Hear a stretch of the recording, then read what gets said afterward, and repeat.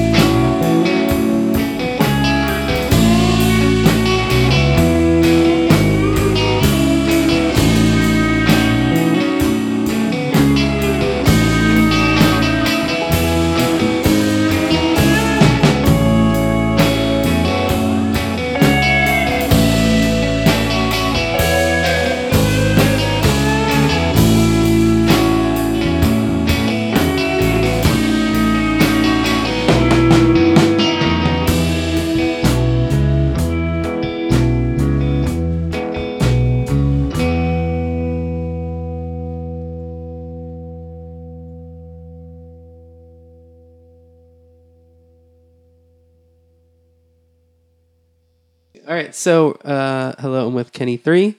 And first of all, do you guys want to each introduce yourselves? Yeah, I'm Kenny. Or not?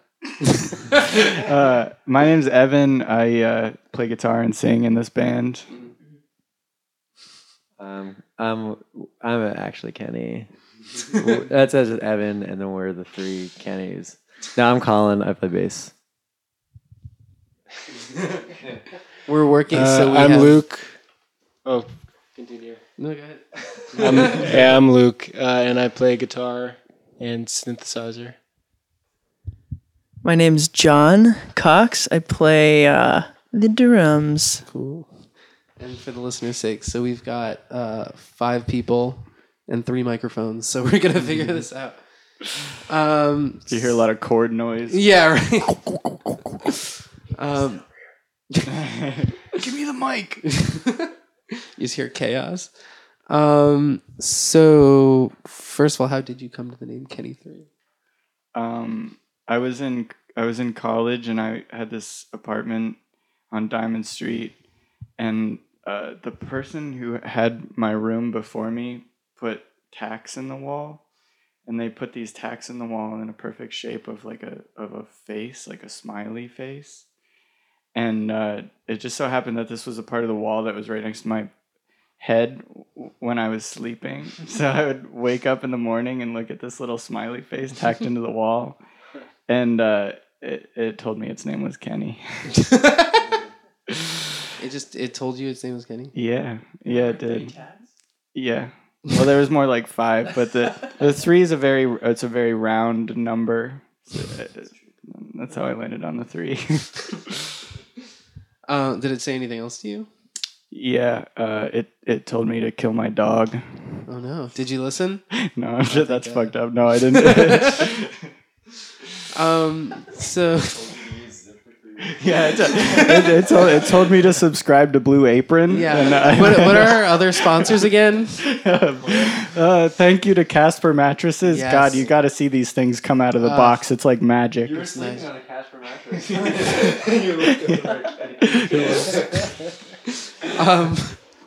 So you are the primary songwriter, right? Yes. And do you play all the instruments on the record? Yeah, for the most part. There's a couple of key features. John plays drums on one track that I have out. Colin plays bass on one of the tracks that I have out, but the rest of it's all me. So how do you go about arranging the live band and making it all work? Just a lot of trust and leaps of faith. Yeah. I try not to get too hands-on with the live arrangements. I prefer to bring people onto the project that I trust and kind of let them fill it out, which these guys do really a good job of. But yeah, I didn't want to have that kind of band where it was like very controlling and very like a dictatorship, or like where it was me trying to like get other people to play the music that was in my head, because I don't think it works as good. Yeah. I like when it's like more collaborative that way in a live setting. But I have a lot of fun recording songs on my own, so that's kind of why I do it that way. Could add something? No, they just handed me the mic. I thought I would hold it for a while.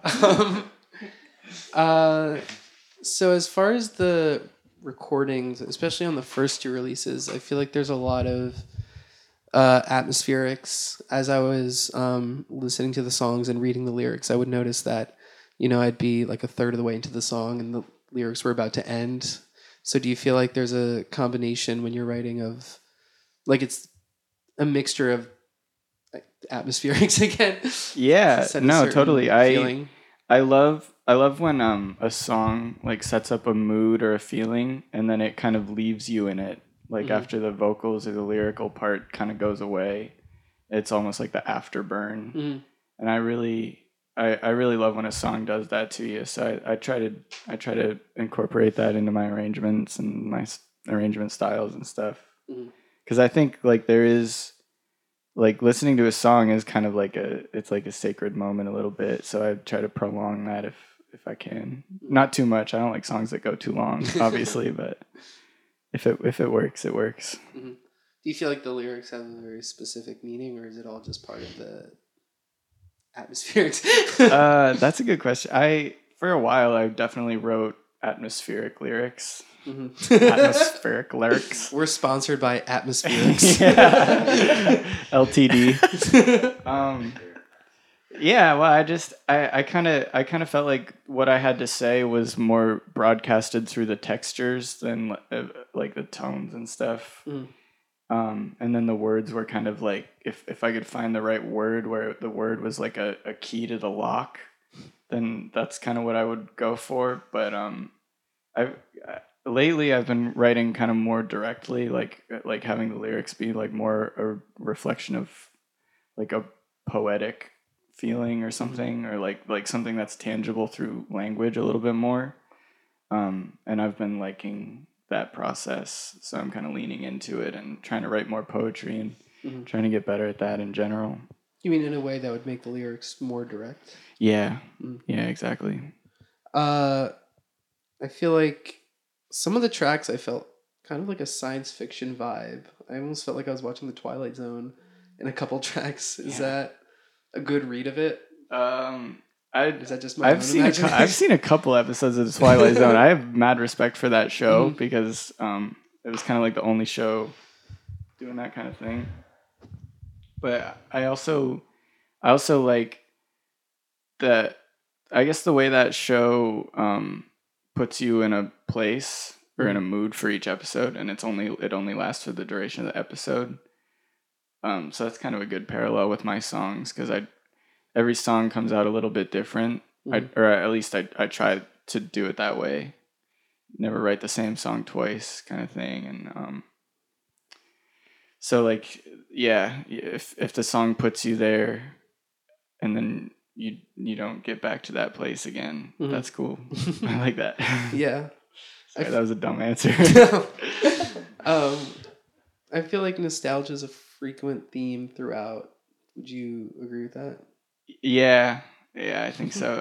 I was especially on those first couple of records, I was writing from a place of longing, of kind of like missing somebody really bad, and I think that found its way into the music of like almost like an unearthly longing, like like I always think about like somebody who's like through the veil, like you can kind of make them out, but they're not really of this dimension. And I guess I get a lot of inspiration from that kind of feeling. A lot of times the vocals are sort of like buried within. Why? I don't really like the sound of my voice that much. I think a lot of people would give that answer. Yeah, in that way I'm like a lot of people, but so I guess there's like I'll go back and listen to like some old songs that I've done where the vocals are like too up front, and I wasn't a very good singer back then or something, and I'll be like so cringy, like, oh god, this sucks. But I have learned to love it in its own way, and I think that's part of getting older in general, is just learning to love the things about yourself that just aren't going to change. Like I'm not going to go out and get a different voice now, time for that has passed. It's definitely part of the maturing process. Yeah. And what do you record with? It sounds like tape, is it? Yeah, I use a lot of tape. I have some Tascam tape decks that I was experimenting with for a while, and I really like the sound of like blown out tape, but then layered with like bit crushed digital distortion. So just like kind of different flavors of distortion and that like kind of mixed together. That's kind of like a big thing that I go for in my recordings and stuff is, it's like different channels of lo-fi like overlapped or something. Do you record it to tape and then like digitize it? Yeah, and then fuck with it once it's in the computer. That's a big part of it. A lot of the tape songs from the first two records are just completely done on 4 tracks. Because I got really, really into it and like was like briefly like one of those like analog purists who were like, no, it's just gonna get squared away if I put it in the computer. But I don't really think that way anymore. I think it's all valid, like any way that you choose to record something or that you choose to make some art with, every tool on the table is good for something. Yeah, also 4 tracks are really hard to come by. At least one's in working condition. Yeah, totally. And they're getting harder and harder to come by. Yeah. I got one at a thrift store in like perfect shape for like $35. All right. My best finds. All right. Check out your local thrift store. We're sponsored by local thrift stores. Yeah. Check out your local thrift store. Is the finality of recording to tape ever stressful?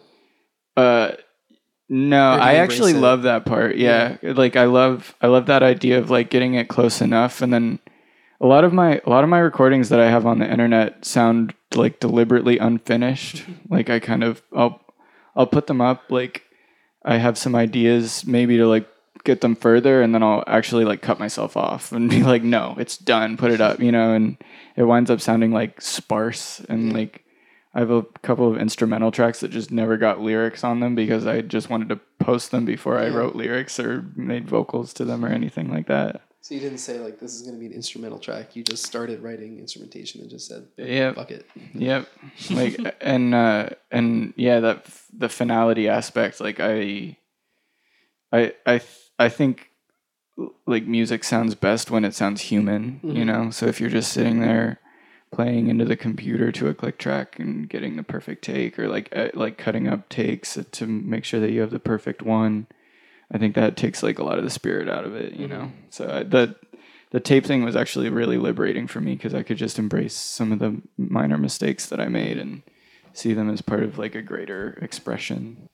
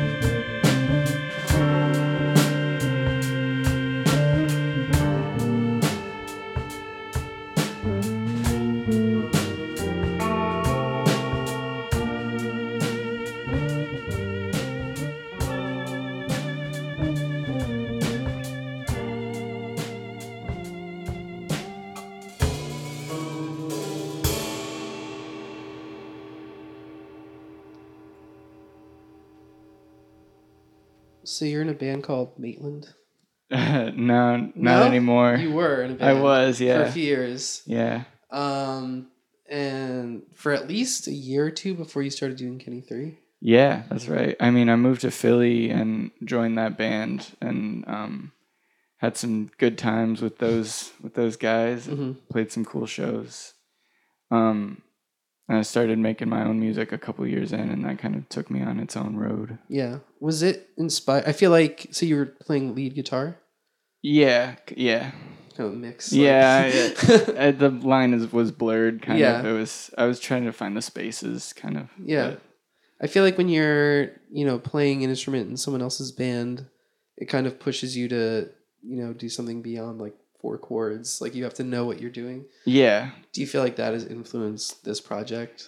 Yeah, totally. Aside from that band, I've played in a lot of different bands. I play in this band called A Mouthful of Blueberries, which is Colin, my bassist, project. He writes the songs for it.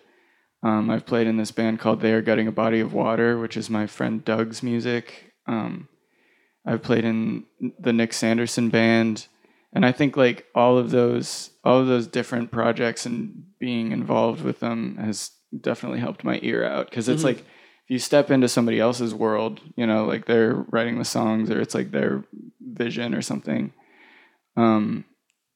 it just like forces you to like think outside of yourself, because you have to find something that's going to bridge the world. So I think like all of those experiences really helped me to become like have a better ear, I guess. And how long were you writing songs before you started doing this project? I pretty much just started writing songs and then started the project. Maybe like a couple months, like 6 months of songs. Kind of. I started writing songs in 2015, I think, and the first like batch of them or whatever were pretty bad, as will happen when you first start out like writing your own material and stuff.